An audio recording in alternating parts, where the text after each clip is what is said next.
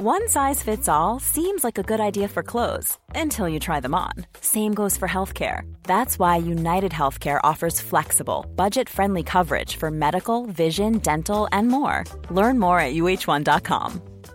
Life's better with American Family Insurance because our home policies help protect your dreams and come with peace of mind. Save up to 25% by bundling home, auto, and life. American Family Insurance. Get a quote, find an agent at amfam.com. Products not available in every state. Discounts may not apply to all coverages on an auto or home policy. Discounts do not apply to life insurance policies. Visit amfam.com to learn how discounts may apply to you. American Family Mutual Insurance Company SI and its operating companies, American Family Life Insurance Company, 6000 American Parkway, Madison, Wisconsin. The Late Lunch, brought to you by Blackstone Motors, Drogheda, Dundalk and Cavan. The nearly new Opel sale is now on. Huge savings on the Opel Corsa, Astra, Crossland and Grandland, and flexible finance options to suit all budgets. See blackstonemotors.ie. You're very welcome to Thursday afternoon's Late Lunch on LMFM Radio. Coming up on today's show, we're looking ahead to the Samhain Festival in the company of Olivia Duff and cheesemaker Michael Finnegan. Sinead Crowther's in the house from Soothing Solutions in Dundalk. Oh, her company has received a huge accolade. We have your top 5 countdown. And Sinead Burke brings us her banter. 086 1800 658 by WhatsApp or text if you want to talk to us on the show this afternoon. But we begin today with sport, and for many listening today, I don't have to remind you, Tullamore played against Summerhill in the Leinster Club Football Championship at the weekend. Fantastic win for Summerhill, but right at the end of the game there was controversy, and subsequently, yes, Summerhill won, but Tullamore weren't happy. And referee Barry Tiernan was pushed to the ground by a spectator or somebody involved with the Tullamore club. Colm Keys, fine journalist, great fella, writes for the independent newspaper group, has a wonderful piece on it. Check it out. It's online there to read in detail. And I'm delighted to say he's obliged us by joining me on Late Lunch today. Colm, welcome to the show. Thank you very much, Jerry. Thanks for having me. Not at all. You're very welcome. This incident, just another incident on the road and the long road of incidents that shows no sign of, getting any better. That's really the premise of your article, isn't it? That, it's been legislated for in the GAA. We're talking about the GAA now in particular, but other sports as well. But the GAA has been legislated for, but you don't see it having an effect. Not in the short term, Jerry, certainly not in the short term. Obviously, there's more education and the message is driven home. Maybe that does seep down further down to those who will be the future, both in terms of coaches, management and players. Maybe the education at lower level can improve and can be embellished to the point where respect for officials, match officials, is recovered. But last year was probably the apex. If you recall, there were some very serious incidents in Wexford. There was games abandoned in Kerry. There was a referee knocked over in Roscommon, and many other incidents. And we don't hear them all. It's just those that are maybe reported on and highlighted. And the GAA took action, and it came from Wexford that they doubled the minimum suspension. So any assault on a referee or any physical interference used to be 48-week minimum ban, went up to 96 weeks. And they lifted the cap. There was always a cap of a 2-year suspension, maximum suspension in the GAA. That was lifted to allow for 5 and indeed 10-year proposed suspensions as well. Don't know did that message land properly, because the red mist is always going to descend. And especially at this time of year, you have a lot of county finals, you have a lot of important games that mean a lot to the participants. And sometimes that red mist descends, and the first person to turn to, rather than looking at themselves, is always the referee. And I genuinely feel that it's not improving.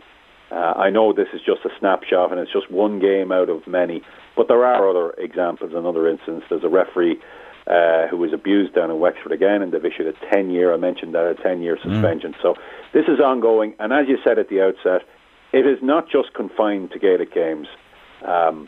A joint Oireachtas committee, and I mentioned that in the piece 2 years ago, set out to establish a report which has some recommendations out of it, but that was on the back of a referees Downing Tools in Dublin district schoolboys and schoolgirls leagues. which is particularly hazardous for referees too. So it's not just a GAA problem, and indeed it's probably a societal problem. The respect for administration and those in charge is lessening all the time, and people feel that they can do and say as they please to referees and to administrators in general. And that's not probably that's across almost every walk of life where respect is probably diminished, and it's certainly manifesting on the sports field. And the outcome of that is, well, in time, less and less people will put themselves forward to do these duties. And without them, there will be no games. And that's the danger 5 and 10 years down the line, that young people now who see all this will say, that's not something I ever want to get into.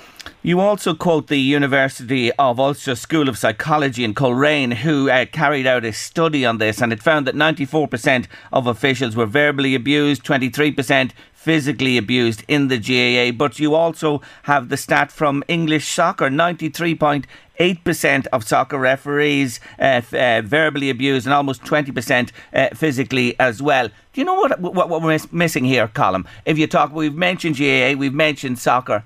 We haven't mentioned rugby. And is that significant? Because when you look at rugby, look at the World Cup at the moment, the respect for referees, you know what I'm getting at? Is rugby immune from this? Well, you can imagine if at the end of the England-South Africa game there's a decision made on a scrum that effectively puts South Africa into the World Cup final from a penalty. And it's a disputed decision too, because obviously experts in the scrum, and I'm no expert on the scrum, Jerry, obviously, but they are at odds over whether it should have been a penalty. So it's in dispute. Can you imagine a decision like that at the end of an important Gaelic football match, club championship match somewhere? There'd be consternation over something like that is effectively the referee has decided with his subjective judgment, and obviously but the referee is trusted to make the right decision in rugby, and that is a cultural thing. Whether people in GAA and soccer like it or not, there is a greater respect that comes from the bottom up, obviously from colleges, rugby, and right throughout rugby clubs throughout the country. There is that. Now there's far less games, and also it's a more static game, so it's more based on interpretations and all of that. So it's a static game, and even though there is a lot of contact and a lot of confrontation, generally the referee is trusted to get on with it. That just culture is not there in Gaelic games, and it's not there in soccer too. No. So there is quite a difference. You mentioned that report, which was put together by the University of Ulster, and there were some shocking outcomes of that, really. And for Gaelic games referees to be on a par with English soccer referees for verbal abuse, it just shows where it is right now. You know the atmosphere at an English Soccer League match. Yeah. It's quite fervent, and for referees to report, for as many referees in Gaelic games to report verbal abuse as English Soccer League referees, I think really says it's way above. Gaelic games referees, according to this survey, will suffer way more abuse than Dutch and Danish referees. I probably didn't mention that in the piece, but that is there in that report too, that it's well above that. So within the confinement of Gaelic games, it's quite evident from Noel Brick's report in the University of Ulster just how serious abuse is. You also cite the example of New South Wales in Australia, where they've really got tough on this. And really, the bottom line with what you've written as well is you are actually saying, is it time for the state to get involved here? Now, look, there are some of these cases you've touched on there where the law has been involved and people have a criminal conviction against them. But is it really, do we have to go to the state to legislate for this? Well, in New South Wales, I mentioned that designated stadia, they are probably stadia that are better, that would have better security. But in designated stadia, there is a no-entry clause bound by law. You cannot enter the field of play. Now, how operable would that be? How implementable would it be in the context of games that take place in championship games, say up and down the country? It'd be very, very difficult to implement. But as a statement, you could apply a policy, a no-entry policy onto sports fields as long as a referee is there, because that would give them the ultimate protection. Obviously, it would be very, very difficult, as I said, to implement. But really, people will always say, well, what are the GAA? Why aren't they getting tougher? What are they doing about this? But apart from highlighting and driving home the message more and really bumping up the suspensions, as they have done in the last year, it's very, very difficult to suppress people's misbehaviour like that, especially towards officials. And really, it is coming to the point where, if numbers continue to deplete, refereeing numbers continue to deplete, and the games are under threat, it could be a matter for the state to look in and to perhaps legislate for it. Difficult as it would be, and I know people say, well, they have a lot better things to do, and really the organisations themselves should be better able to police that. But in time, I really feel numbers will suffer, and at that point, there may be a state intervention needed. Obviously, and I'll stress that there's obviously bigger things going on in the world and in the country and all of that that needs to be legislated for. But it is something down the line. That joint committee has already met and made recommendations, so they obviously are keeping a watchful eye on this on the back of those issues in the Dublin District Schoolboys and Schoolgirls Leagues. So they obviously have a watching brief of this, and they have acted on it with a series of recommendations.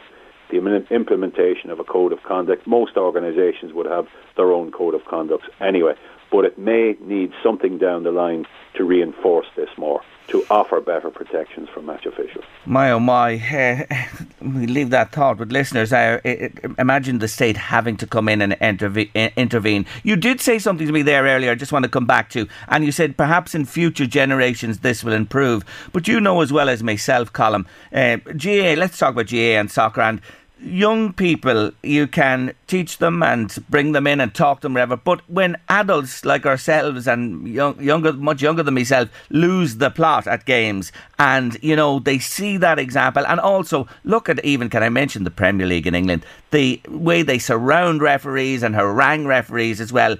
The example is shocking. That's true. The example of Premier League and players getting around a referee, and you'd wonder why there isn't a policy whereby only the captain can approach a referee. That, by and large, that's the situation in rugby, that the referee will speak to the captains only.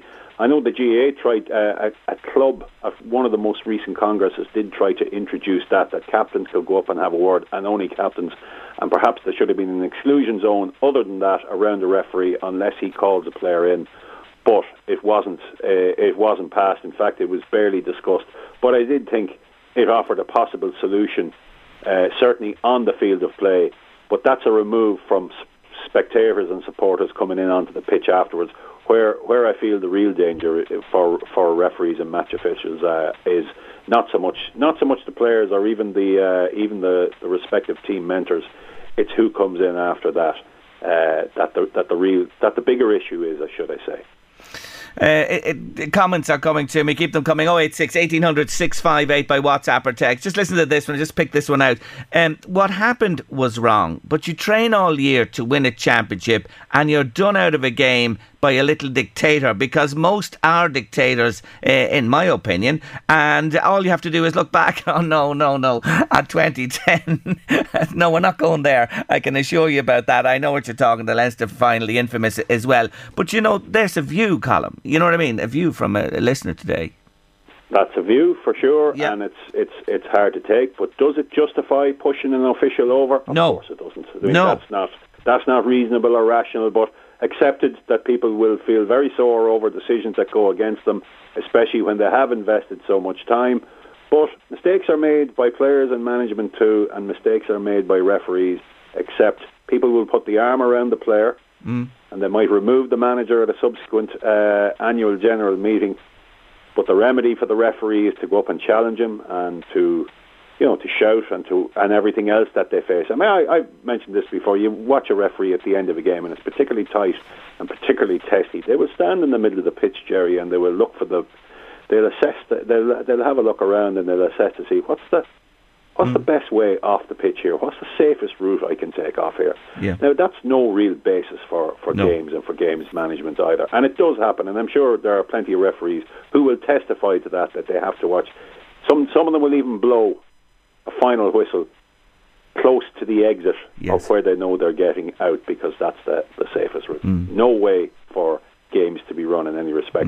Not taken on board. Obviously, of course, they make mistakes. They're far from being infallible. Of course, we know that. But player makes a mistake, and the arm will be put around him. Anne agrees with you. I agree with Colm. It will come to a point where people will face the law. Anne feels as well the fines are not enough. Up the fines and bans as well, says Anne, and name and shame all concerned. Oh, look, Colm, just to finish today, I really enjoyed reading what you had to say. It's well thought out, and it really does make us all think. No referees, Colm. This is the bottom line. No games. Yeah, the referees probably, Jerry, don't realise the power that they have, that if they withdraw their services at any stage against a particular club, if there are, repeat incidents and there's a recurring theme with a particular club, that they withdraw that, there's no games for anyone in that club at that stage. And that's a powerful tool to have, and one that maybe that could be used. Obviously, you can punish the club rather than I've mentioned state legislation. I think that's far down the road, and I do think it would have to get a lot worse, obviously for games. But maybe the clubs should be more liable and look at that in a broader sense rather than just the individual. That the club takes the responsibility. Hard and all as it would be, but remedies will be required if the numbers of referees are to keep coming, the recruitment. Colm, you're great. Read this man. He is always well worth checking out in the Irish Independent. Sunday Independent, I appreciate your time. Thank you so much for joining me. Thanks, Jerry. Take care. Colm Keys there, great guy. And a Meath man too. Late Lunch LMFM Radio. If you have anything to say about referees and what we've been talking about, anything else in your mind, 086 1800 658 by WhatsApp or text. Dermot Kennedy, better days on your Late Lunch this Thursday afternoon, and let's hope there are better days for referees ahead than there have been in the past. Listener says the person who used the word dictator should not get airtime. The correct decision was made in the end, but that wasn't good enough. I absolutely agree with you, and I think everybody does subsequently. The referee at the end of the day got the decision right when he reversed his earlier decision. We understand that, and I think that person commenting like that has a view on referees maybe formed over a number of years with different referees, and it's sort of a generalisation as well. Thanks for your comment, love it. 086 1800 658 by WhatsApp or text. Just to let you know, the Dog Show, we talked to Hughie Rooney and the people from CF on the show on Monday. They've had to cancel it because of the ground conditions with the rain recently and what's to come. The Drogheda German Shepherd Club Dog Show not going ahead this weekend, will be arranged at a future date, but they've given €4,000 cash to CF. Well done to all concerned. After 2 on Late Lunch, what a story. Sinead Crowther from Soothing Solutions joins me. Colm Keys, top of the show there, and a listener has said, Mr. Kelly, my God, it's a long time since I've been called Mr. Kelly. You seem to think that the referee is always correct, are they? No, they're not always correct. Sure, referees are fallible like the rest of us. Are we always right? No, we're not. Sure, look at the VAR thing in England where they're watching with cameras, minute detail, and they even get it wrong. Never mind a poor man or woman in the middle who has to make the call instantaneously. No, I didn't say that, and I'd never say that. They are fallible, aren't we all? And Danny was on to say he watches professional cycling and the referees are very strict. If any offence at all is committed, you're gone. They don't tolerate anything. So there you are, a view from the cycling world. 086 1800 658 by WhatsApp or text if you want to get in touch with me on the show. I am truly delighted to say hello to my next guest, because when I tell you that she's the founder and CEO of Soothing Solutions, who are based in Dundalk, and they and she have just been named Enterprise Ireland High Potential Startup Founder of the Year for 2023. Woohoo! Sinead Crowther, welcome to the show. Hey, Jerry, thank you. That's a lovely ring to it, hasn't it? It does. I'm getting used to it. Yeah, I like it. Yeah, I can live with it. I looked at the shortlist. Oh my God. To be named, you being named as the winner for 23, it's a wonderful achievement. It's pretty big, and as far as I know, the first female-led company to win that award and the first non-tech company. So really proud of that. You're doing the Northeast. Come on, the girls. Good on you. Come on, the girls is right. But this is such a fill up, such a shot in the arm, isn't it, for you and everybody involved with Soothing Solutions? It really is. It's such a prestigious award. It's only run in 5 years, and really still can't believe we won it. But I suppose it's that thing where you have to realise we won it for a reason. It was deserved, I suppose. And I suppose telling ourselves that is kind of the tricky part, but we're starting to believe it now. Oh, believe it for sure. People listening today who may not be familiar with you or what you do, just explain, what is Soothing Solutions? What do you do? Well, Soothing Solutions by name, we invented a product to soothe children's sore throats and coughs. So the product is called Tonsticks. It's essentially a child-friendly throat lozenge. So it's in the form of a lollipop, but it's not a hard candy. It's honey, 50% honey in a jelly base that melts in the child's mouth. So therefore coats the throat, given the relief we get from a lozenge, but in a child-friendly way. And the idea, let's go back, because this happened, I can see you, was it New Year's Day 2017 when your world was totally different? You sat down at the computer, is that right? It all began there? That's correct. So I had been separated, I had tough times financially trying to keep the roof over my children's house. I had 4 children, and my son had an accident. It was pretty horrendous, and he ended up fighting sepsis, and he needed skin grafts. It happened when I was in work. Very traumatising, and then I was terrified to leave them, so I didn't go back to that job. I didn't know that was my last day in the job, and I was then on full-time lone parents benefits as a separated mother with 4 kids and a mortgage, and I didn't know what I was going to do, but I knew I had to do something. And when my son was in the hospital, it got to a really critical point, and I had kind of held his little hand and said, please hang on in here, please, and Mammy's going to find a way to make life better for us all. And then New Year's Day, I was thinking, I've had this idea for years, and I used to joke with my pharmacy colleagues and say, this is my Dragon's Den idea, I'm going to eventually do this, but you never do. So my hand was forced, I guess, and I thought my motivation was, if I can make this idea come to life from home, I would never have to leave them. Yes. And they would be safe here, and I maybe could make some money. And I Googled, how do you make a product from scratch? I'm a pharmaceutical technician. I've no background in business, like zero. And I've no background in product development or, that type of thing. And it brought me to Enterprise Ireland's website. And they had a course called New Frontiers for people who had ideas. And I just filled in the form and hit send. And then they phoned me a couple of days later to say, this is really interesting. We've looked at throat lozenges for children and they don't exist. So we'd like to talk to you. And that's where it started. My, oh my. It nearly, you connected with that, that possibility. It nearly was meant to be, wasn't it? When you think back. I feel like, a really bad thing happened, but I was able to change our lives because of it in a really positive way. But that's because there is programs and support here to do something like that. Yeah. But from what you say there was a long, road before, you actually, develop your first product and that as well. You got wonderful assistance. I've seen you acknowledge that many times. Tell me about that. Yeah, so it took 5 years to develop the product. Yes. So essentially it's a jelly lollipop, but putting jelly on a stick and merging those two processes are very complicated. And then I had done a lot of research, 25 years in pharmacy talking to parents, and then my new research kind of established that parents didn't want any extra medications or sugars or anything nasty, so to formulate something that encapsulated all of those things was really difficult. And then engineering machinery that we could make it to a big scale, because initially I thought I'd sell this into a few pharmacies, and then when I started talking to pharmacy buyers, they all said, oh my gosh, if you make that, we would stock it. Like, that this is needed. So from concept to landing on shelf was 5 years.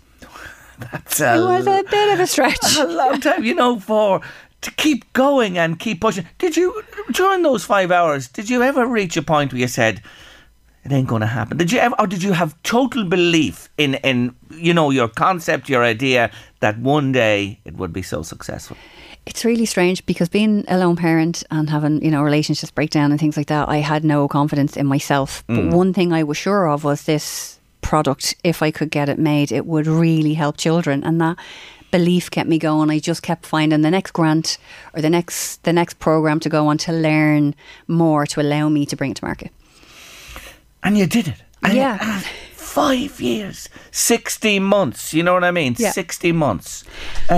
When you think of that length of time, how did you sustain yourself during that time? You know, you're on your own, you have 4 children, you mentioned the mortgage and everything that goes along with it. Oh my God, Sinead. Well, you know, I was a lone parent and I worked 20 hours a week in the pharmacy and had lone parents part-time, and then I went on full-time. But then COVID happened. So I had asked my co-founder to join me at that stage because she had a background in business and engineering, and I knew it was a 2-woman job. So she joined me then. So from that point on, it wasn't a Sinead show anymore. It was a we effort. So she very much jumped in and assisted the development of the manufacturing process to scale. And what happened then was we got a grant from Enterprise Ireland. It was €350 a week and lone parent benefit, and that's what I lived on. But I wasn't leaving a big 6-figure corporate salary. So when you have nothing, you can manage on very little. And lockdown, sure, we weren't going anywhere. We weren't spending any money. I didn't have to pay a childminder. So it actually worked out well for me. I have to come to the point where you have your prototypes and people test it, all that stuff that you have to go through, and then you launch the product and you send it out there. What were you feeling when it went into the first few pharmacies on the shelves? Terrified. Will people like it? Will this make sense? Because when you're so buried deep in something, you don't look up. So I had done years of research, but now was the moment of truth. So the pharmacies bought it in, but would people know what it was to buy the product, and would they trust that this was going to cause their children no harm? Most important. So it took a while to convey that message. I think really we launched May 2022, so a year and a half in now. Finally, people are realising this really helps.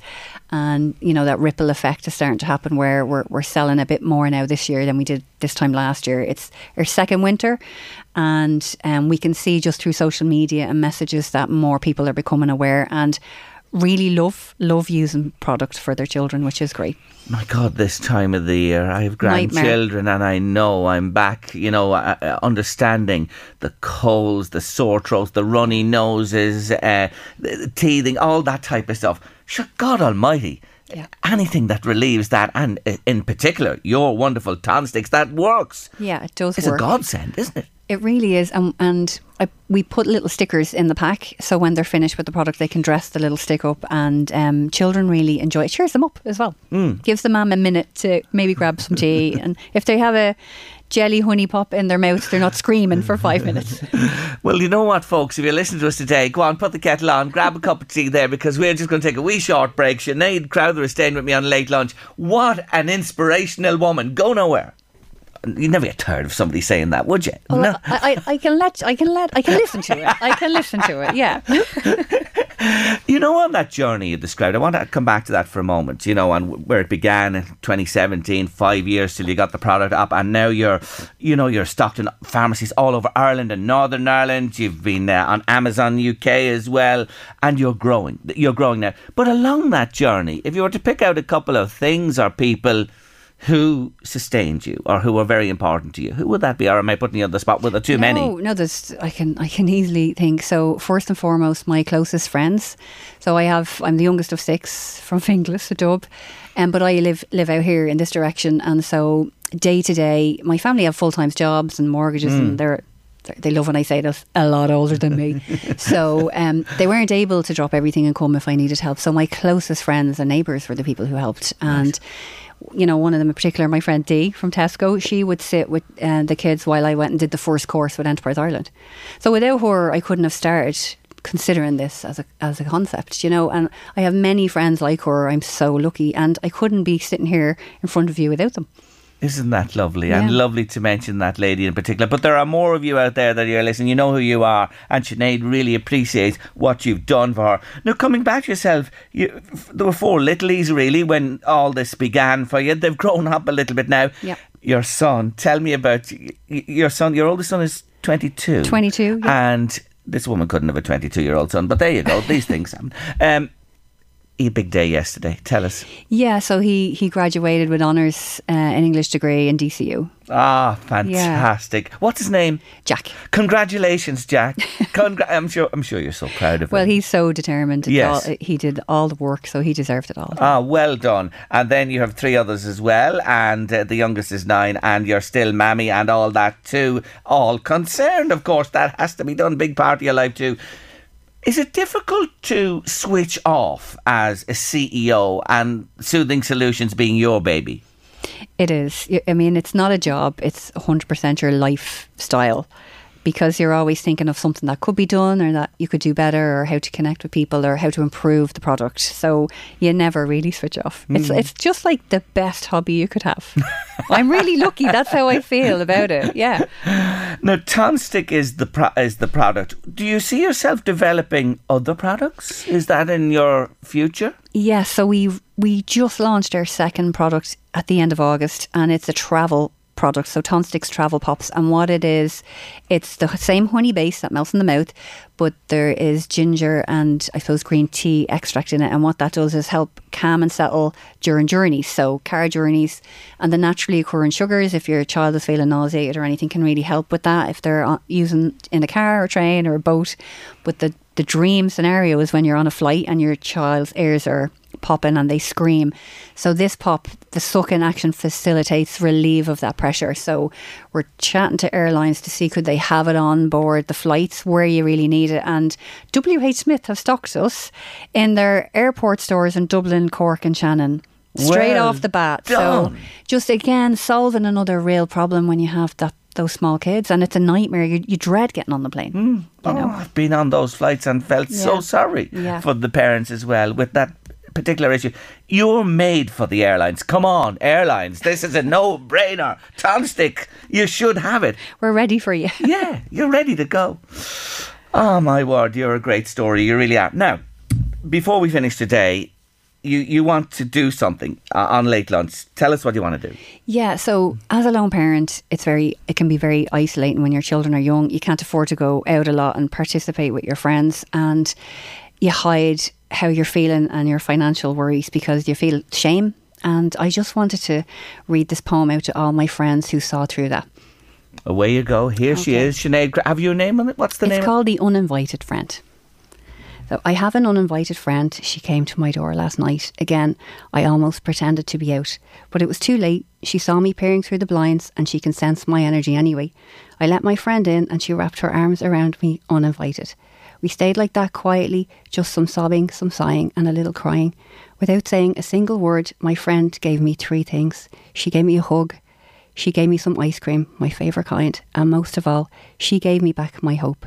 I had lost it again, you see, outside somewhere. She found it, like she always does, and brought it back to me uninvited. I hope you have an uninvited friend like mine. I can't imagine my life without them. Wow. I really mean that. I hope everyone has friends like that. And if you know someone in that situation, be their uninvited friend. It's beautiful. It was. It really choked me up. I found that today. Yeah, I thought it would be a really great time to read it out. If anyone's in that situation, you know, you will get there. If you're lucky with friends like me as well, you'll do extra good. I think we should just leave everybody in Late Lunch Land with that thought today. It's beautiful. You are inspirational. Congratulations on this award, your success with Soothing Solutions and Tonstick, and continued success in the future. Sinead Crowther, it's been great meeting you today. Thank you so much. Thank you for joining me. And How Do I Live? What a beautiful song that is. Isn't Sinead Crowther just inspirational? What a wonderful, wonderful woman, and deserves all the success that has come her way. Now, I don't mean to be down this afternoon on the show, but did you see in Lewiston, Maine in the United States, I think at least 22 people are dead in a mass shooting. Another mass shooting. A guy just went ballistic. I'm not even going to mention it anymore because guns in the States and mass shootings are just so commonplace. It's shocking. It really, really is shocking.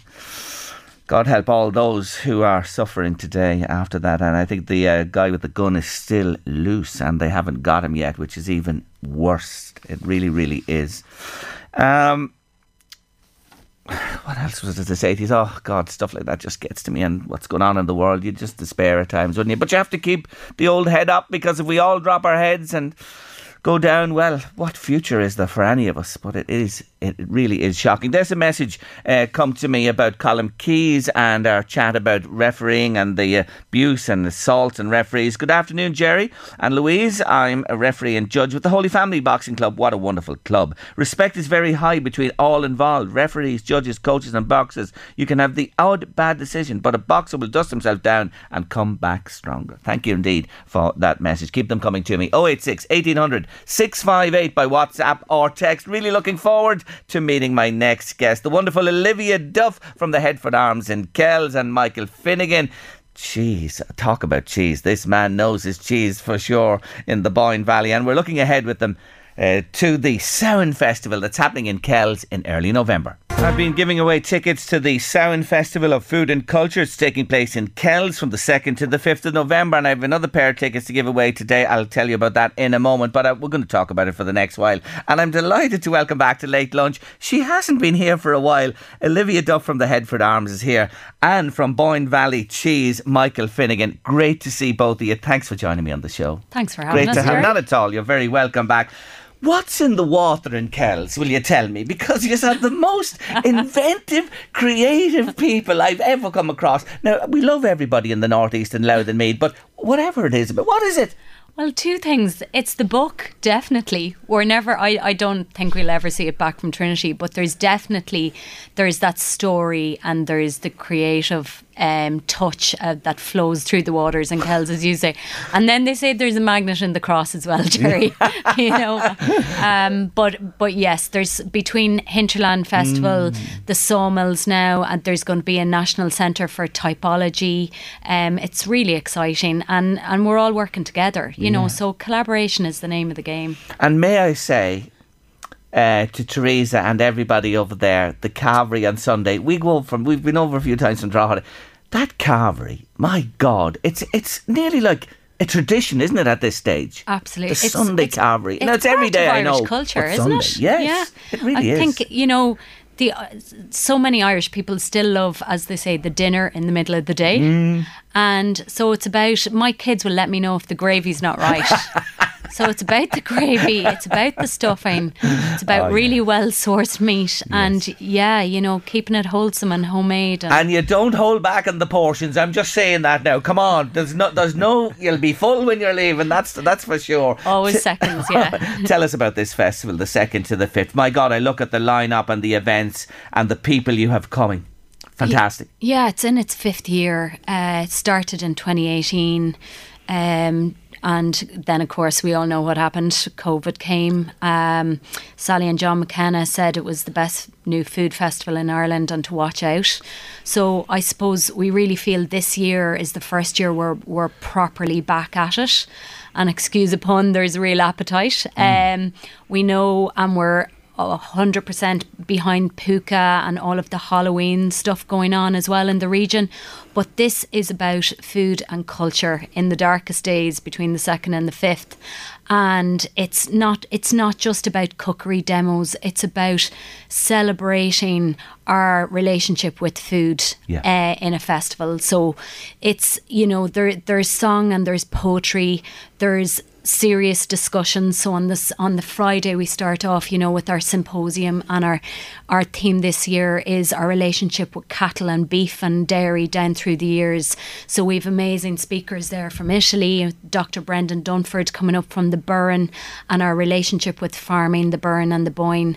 We have TY Schools competition, so there's an educational piece, and then we go into great crack stuff like a literary pub crawl where you have a bite to eat and a song in each pub around the town, and so it's a festival of a difference. I think it also really reflects Kells and our creative piece, and of course it kind of came from the hinterland background as well, so that literary background.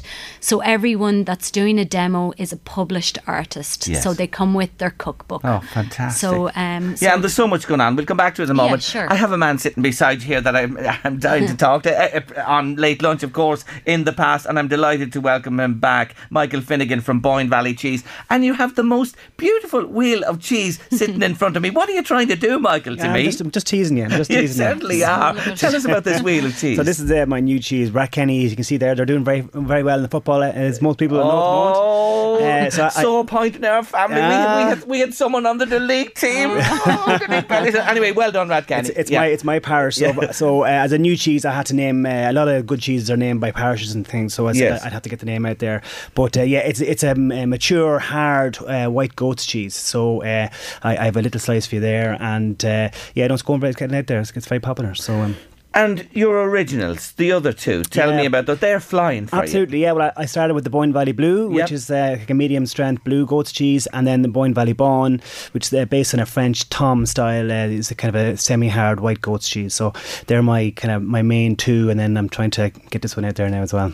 How many goats have you? I have 250 milking goats, so loads to keep me busy. I milked them this morning, and I'll have to go back now after this and milk them again. And I milk all year round, every day of the year, and I make all the cheese on the farm. So obviously then you have them in phases where they come into milk production. Absolutely, it's very like cow farming. So you would milk them. You'd have two herds, a spring and an autumn. So I'd have some of the goats milking having their kids in March, and then some of them in September. So that sustains you all year then. That's exactly it. And milked by machines. Yeah, just like a cow. Milking parlour. Yeah, I have a 20-a-side rapid exit milking parlour, and I can milk them all in about an hour and a half. That's terrific. Yeah. How much? Let's talk about cheese quantity first. What quantity of cheese would you produce in a year? So this wheel here in front of you, I know the listeners can't see it, but it's a 3 kilo round wheel of cheese. It takes about 10 litres of milk to make 1 kilo of cheese. So there's about 30 litres going into that. That gives you an idea. By God, lots of milk to end up with a product like this. And are you using your milk? Is it just for cheese production for yourself, or do you do anything else with the goat's milk? No, all my milk now, like I used to supply a co-op, but I've grown, and now all my milk is going into the cheese. So I have over 1,000 litre milk vat, that all the milk goes into, and I'll make 20 or 30 of these at a time, so that's what comes out of it. How do you sell your cheese? Where can people find? Well, obviously it goes to lovely hotels like in Kells, and pretty much all over the country. So I would, it's in Tesco, it's in like the likes of Sheridan Cheesemongers and small independent cheese shops all over the country, and then of course it goes to restaurants and hotels through kind of distributors, all over the country. Do you do any online? I do. I have a website as well. Just Boyne Valley Cheese at .ie, and it's there too. The blue cheese. I don't know what it is about blue cheese, but when you start, Michael, once you start, you can't stop at that stuff. That's my problem with it. And it's not too strong. That's the key with my one. I was going to say that. It's a lovely. That's right, because if you're making the switch from to blue cheese, sometimes that when you get a real strong one, it knocks you. It can put you off a bit. This won't. It certainly won't. So is it just you, or have you? Is it help? With all those? Well, I suppose I'm only a small business. It's just me full time, and then my wife is a nurse in the Lourdes, actually in Drogheda here. She helps me when she's not in the hospital, and then I can have family help. And my dad's semi-retired. He drops a bit of cheese off. He loves going up to Headford there he gets tips for horses and things when he meets chefs and things. Yeah. So so I've helped him. We're a proper kind of small family business. Teresa's the woman for the tips. I'll tell you, she knows her stuff. That is for sure. But when are you on in the festival? I suppose I'm involved in two main ones, which is there's a food tour on a Saturday morning, which it's the Boyne Valley Food Safari, and it's a bus that's leaving from Kells, the hub there. We've a hub in the Nuns Chapels across the road this year. That's new. So. And so there's a bus leaving there. So all you got to do is get there and hop on the bus, and then you're taken care of. You're going to 3 producers. You're going to myself first, where you're going to see all the goats, and I'll show you where I make the cheese and tell you all about the making, and we get to eat lots of cheese, taste lots of cheese. And then you go on to Mark, is a cider maker down the road, the Cockagee or the Slane Cider Mill. Yes. So he's just down the road from me, and I'll be honest with you, that's my favourite part of any tour, because he makes a range of lovely ciders, you know, champagne ciders, and then he has 3 kind of in a series, and then he makes Perry as well. And so he's got this tasting room. It's just the best thing ever. I hope you're not milking after you visit that place. No, that's where we're going after this. Absolutely. And he's my best mate, because he loves cheese and I love his cider, so we do swaps all the time. And then the third producer is Martry Mill there, so you're going to, which is of course fantastic history there with the mill, and you get to see how it all works and that as well. So yeah, that's the food tour, and then I'm also involved in, of course, later on the day. So while I've done the tour, John and Sally McKenna are coming up, and they're doing like a whole history of farmhouse cheese in Ireland, and of course these guys, they know all the cheesemakers. They're very they've got great knowledge about the whole thing. They've been to my place before actually, so I'm going to be part of that, where they're going to have myself and I think Kevin Sheridan, and a good discussion. Lovely. Oh, is she? Fantastic. So they are. I mentioned I have tickets. I have tickets for the 5th of November, at the Red Chapel Cookery demonstrations, and there's 4 people demonstrating that day. I have a pair of tickets to give away to it. Conor Spacey from Blast Books, who I'll be talking to shortly on this show. The wonderful Paul Flynn from The Tannery. You can't miss him. He's fantastic. What about Dennis Cotter from Paradiso in Cork City? We've been down there. Vegetable Man, and Richie Castillo and Alex O'Neill. Masarap, an exploration of Filipino food through an Irish cultural lens. Would you like to go along on the Sunday? I have a pair of tickets to give away. All you have to do is tell me. Michael is with me here from Boyne Valley Cheese. As you know, we're chatting at the moment, and he's just telling us there he has to milk 250 what? What does he milk? 250 what type of animal? Don't say anything. What type of animal does Michael milk? And I have to milk again this evening. Please, if you were listening carefully, 086 1800 658 by WhatsApp or text for the tickets. You'll adore that day. They're free, and you'll have a great time in Kells. I promise you. Olivia, besides, I just mentioned there, Paul Flynn, the McKennas. You know something? You're getting the thumbs up from some very important people, aren't you, in the world of food and culture in Ireland? Well, when Dorina Allen asks you to come back, you know you're doing something right, okay? And we've just got the backing of so many well-established and respected people now. I think it's that it's from the ground up. We've a very hard-working committee who really believe in it. We've like Sally Ann Cooney there from Boan looking on the whole drinks end of it.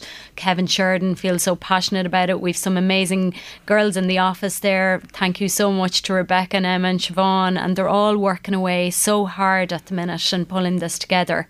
But yeah, I think we're onto a good thing, because it's something, food is a connection to everything. Food and music, food in literature, food breaks down boundaries and cultures and everything. And it's time we kind of celebrate it. And very exciting, only 2 weeks ago, a girl called Ella Ryan started as our new manager for the development of a centre of food culture for the Boyne Valley.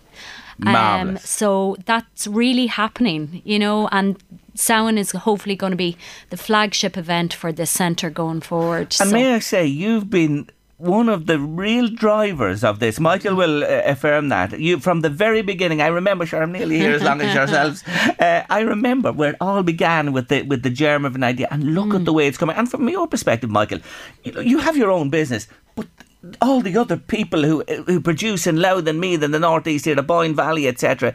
You're a big family, aren't you? Oh, absolutely, and that's the beauty of these sort of events, is it brings in all the producers, and we get all get involved in one big event, and it's definitely like a great food family. Yeah, and that is a great to feel. We've a great network there with Boyne Valley Flavours. You can be on your own. I don't have to tell 100%. You it's your business, but like you don't work in a place where you have colleagues or that. But I see this cohesiveness that this brings, this umbrella. And we've a new campaign called Boyne Valley Bites, and it's not just for Samhain, it's also for Lou in Drogheda this weekend coming, and Puka. Yes. And it's all around getting local food on local menus. Yes. And we've 12 eateries taken part, so please look out for the Boyne Valley Bites sign, and each eatery has put together a dedicated bite with a local pairing of a drink for these 3 festivals over the next couple of weekends. So,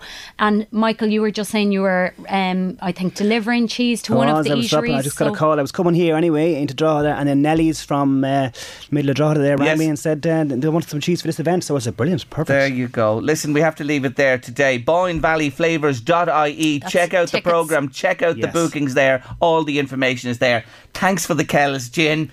Myself and the Weasel, enjoy it. Had to give you a shout before you went. It's terrific. Thank you for joining me today, Olivia Duff and Michael Finnegan. Thanks very much. Thanks. Lewis Capaldi, I love that song.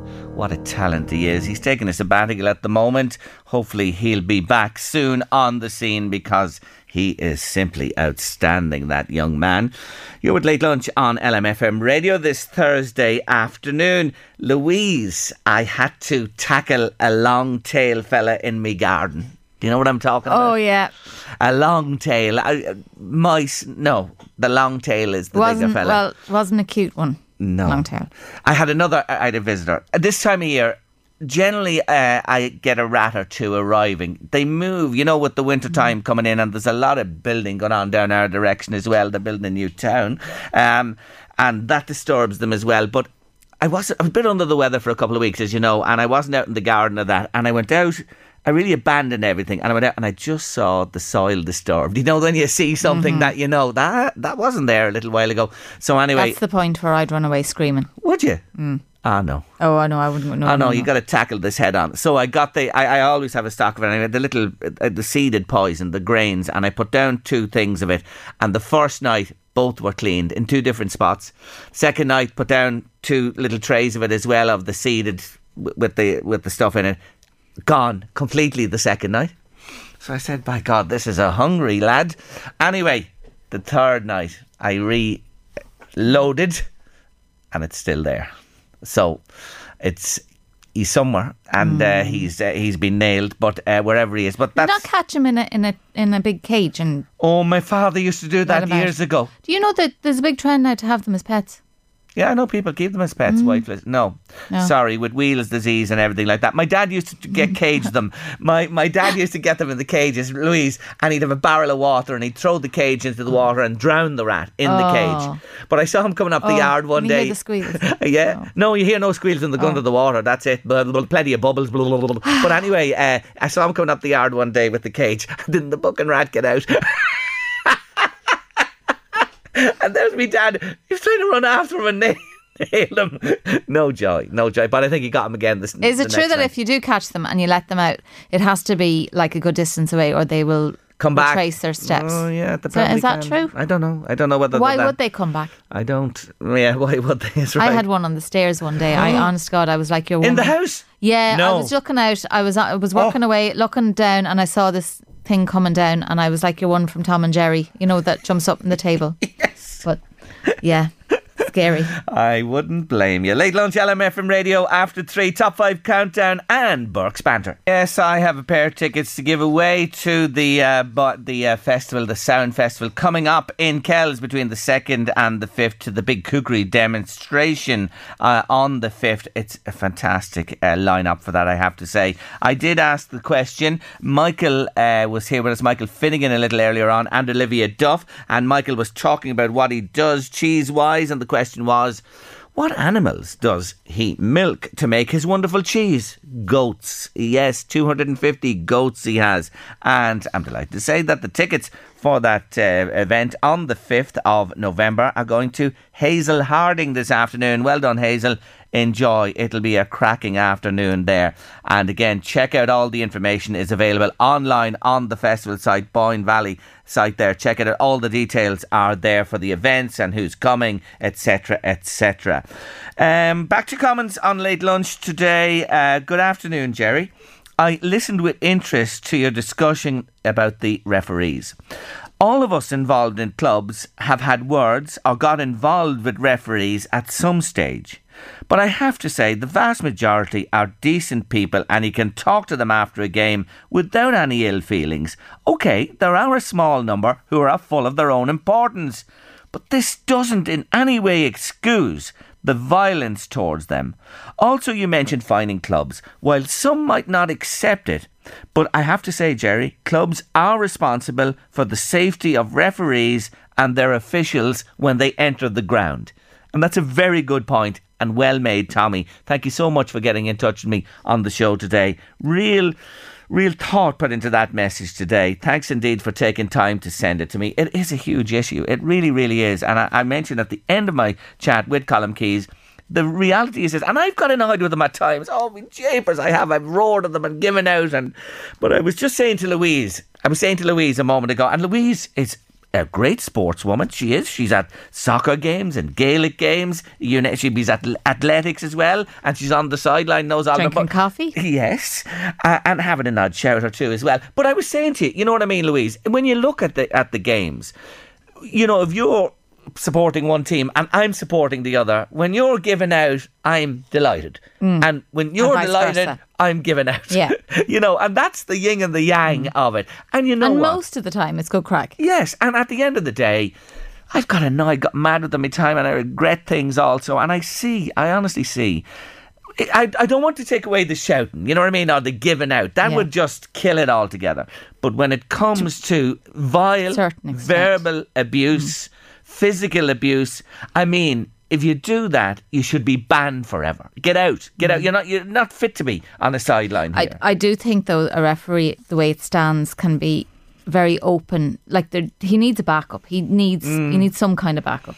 Yeah, and he needs backup from the club. As that Tommy made that great point there. The referee and officials are in the care of the club they're visiting. You know what I mean? That's they're at the club they are visiting. We are officiating at the match. There's a huge responsibility there, for sure. You know, but look, no referees, no games. Remember that. And when they withdrew their services in the soccer last year, there were no matches. Simple as that. No referees. What do? You're going to have no games. It's as simple and straightforward as that. Message in there, you need a Jack Russell dog and you won't have a rat. Oh, yeah. Or a terrier. My dad had Jack Russells and they were still, but he had a great ratter. Susie was her name, little Jack Russell. Oh, could she nail them? Get them, throw them up in the air and bump along the spine, and that was it. Better than a cat, are they? Oh, listen, Jack Russell ratter, you couldn't beat it. Honestly, the best, really the best of the lot. That's for sure. Anyway, I've nailed you. I found a photo of my visitor. I'll show it to you. Did you? Oh yeah, please. Yeah, you can show it. Yeah, he was quite big, and you'll see why I want to confirm. I will confirm to listeners if it's a big rat, because generally you never see. He was a small rat. No, this one was massive. Massive. Oh, huge. Well, I have to see this picture and I'll report back to the listeners in a minute. But in the meantime, let's do this. 5, 4, 3, 2, 1. Counting down the top 5 songs from this week of yesteryear. And today it's the number 2 from 1991. This very week, at the end of October, we're concentrating on Late Lunch this week, and it was the lead single from this group's debut album. It was interestingly produced as an instrumental first, and it was called Orchestral Mix. It sort of worked, but then they added the lyrics and changed it a bit, and the single became a huge success across Europe. It rose to number 2. This was its highest spot in the UK charts, but it was number 1 in many countries across Europe. And when you hear it, you'll understand it's one of the most frequently played songs at sporting events. We've been talking a lot of sport today on the show around the world. Yes, it is Unlimited, Too Unlimited, and get ready for this. Get ready for this. It was the biggest rat I've ever seen. Ever. It's I don't know why I'm saying that with a smile on my face. It's Matt Fusuk. It is a monster. Yeah. Wow. See? Yes, I can confirm. I don't know why I'm smiling. I don't want to have massive big rats like that, and you know. No. Oh no, in your house. I will allow Miss Walsh this one. She is 100% right. It's the first time in my life I will say you can say it was a big rat. Thank you. Nearly made its own tea, I'd say, if it let it in the kitchen. What did you do? Drown it? No, my husband caught it in a trap and released it somewhere in the field. Return to sender. He never came An back. Elvis Presley rap. Return to sender. No, he never came back. Thankfully, touch wood. All the wood in the place. I love it. Anyway. Sinead Burke. We love Sinead Burke, don't we, Louise? Yeah. She sends us her musings and thoughts. We call it Burke's Banter. And she's coming up in a moment, straight after the break, with Who Do I Think I Am? Mr. Burke and I used to be big fans of the television programme Hare Hunters. If you haven't caught it yourself, it's easy to explain. Basically, someone with a few bob, but no close family, dies without leaving a will. The Hare Hunters track down their nearest relations and arrive at their door. Hello, I am from Hare Hunters, and I'm contacting you about your second uncle 5 times removed, Harold Smith. The family member responds, I don't know who you are, what you're doing at my door with a film crew, and I definitely do not know any Harold Smith. The Hare Hunter says, Harold has left an estate behind of €5 million, and you are his only living relative. Oh no, not Uncle Harry. May God be good to him. This is terrible news, but I'll respect his wishes and take the money. The takeaway here, aside from the 5 million, is that you wouldn't know where you'd be talking. I've been at 3 different do's when it turned out I was talking to a second cousin I had never met before. We are all related if you go back enough. Each family tree is only a branch of another tree, and some can produce some very exotic fruit. So that was the thinking behind my sister submitting her DNA to an ancestry service, which promised to come back with a full picture of her, and by extension my, ancient origins. There followed much discussion within the family. Wasn't there a great aunt who went off to be a nun in Australia? Could this have been the Thornbirds' origin story? And then there was a great uncle, whom legend has it ended up in the middle of a gang shootout in 1920s New York. The parish priest had to get involved and put an advertisement in the newspapers in New York asking him to call his mother and stop making a show of us. Could we be heirs to the profits of a huge bootlegging operation in Prohibition-era America? The possibilities were endless, and so was the talk. Maybe instead of finding something salacious in our past, perhaps we were related to somebody famous now. Sure, it would be standing room only at the next Burke Christmas party if newly discovered third cousin removed Dolly Parton was in town. I mean, I've always felt a kinship with Dolly. We're both small-town girls with big hair and questionable dress sense. And just as I was composing what I would say on behalf of the Irish branch of the family, welcoming my Appalachian cousin into the fold, the email arrived with the results. It was disappointing to say the least. The Dolly dream died straight away, followed by the realisation that as we have no links to anyone in America, the gunfight in New York must have been the infamous uncle's final stand. Nothing from down under either. So for now, the Holy Aunt's character remains blemish-free. In fact, I am not a blood relation to anyone outside of Ireland. And if you were to drill down deep enough, my gene pool only extends from Kilmessan to the far side of Navan. Even the Vikings didn't interfere with us. As someone who has always viewed herself as a woman of the world, it's devastating to think I'll have to come up with a new plan to meet Dolly. My great-uncle only had a walk-on part in the story of Al Capone. And more upsetting than all of that, Hare Hunters will never be knocking at my door.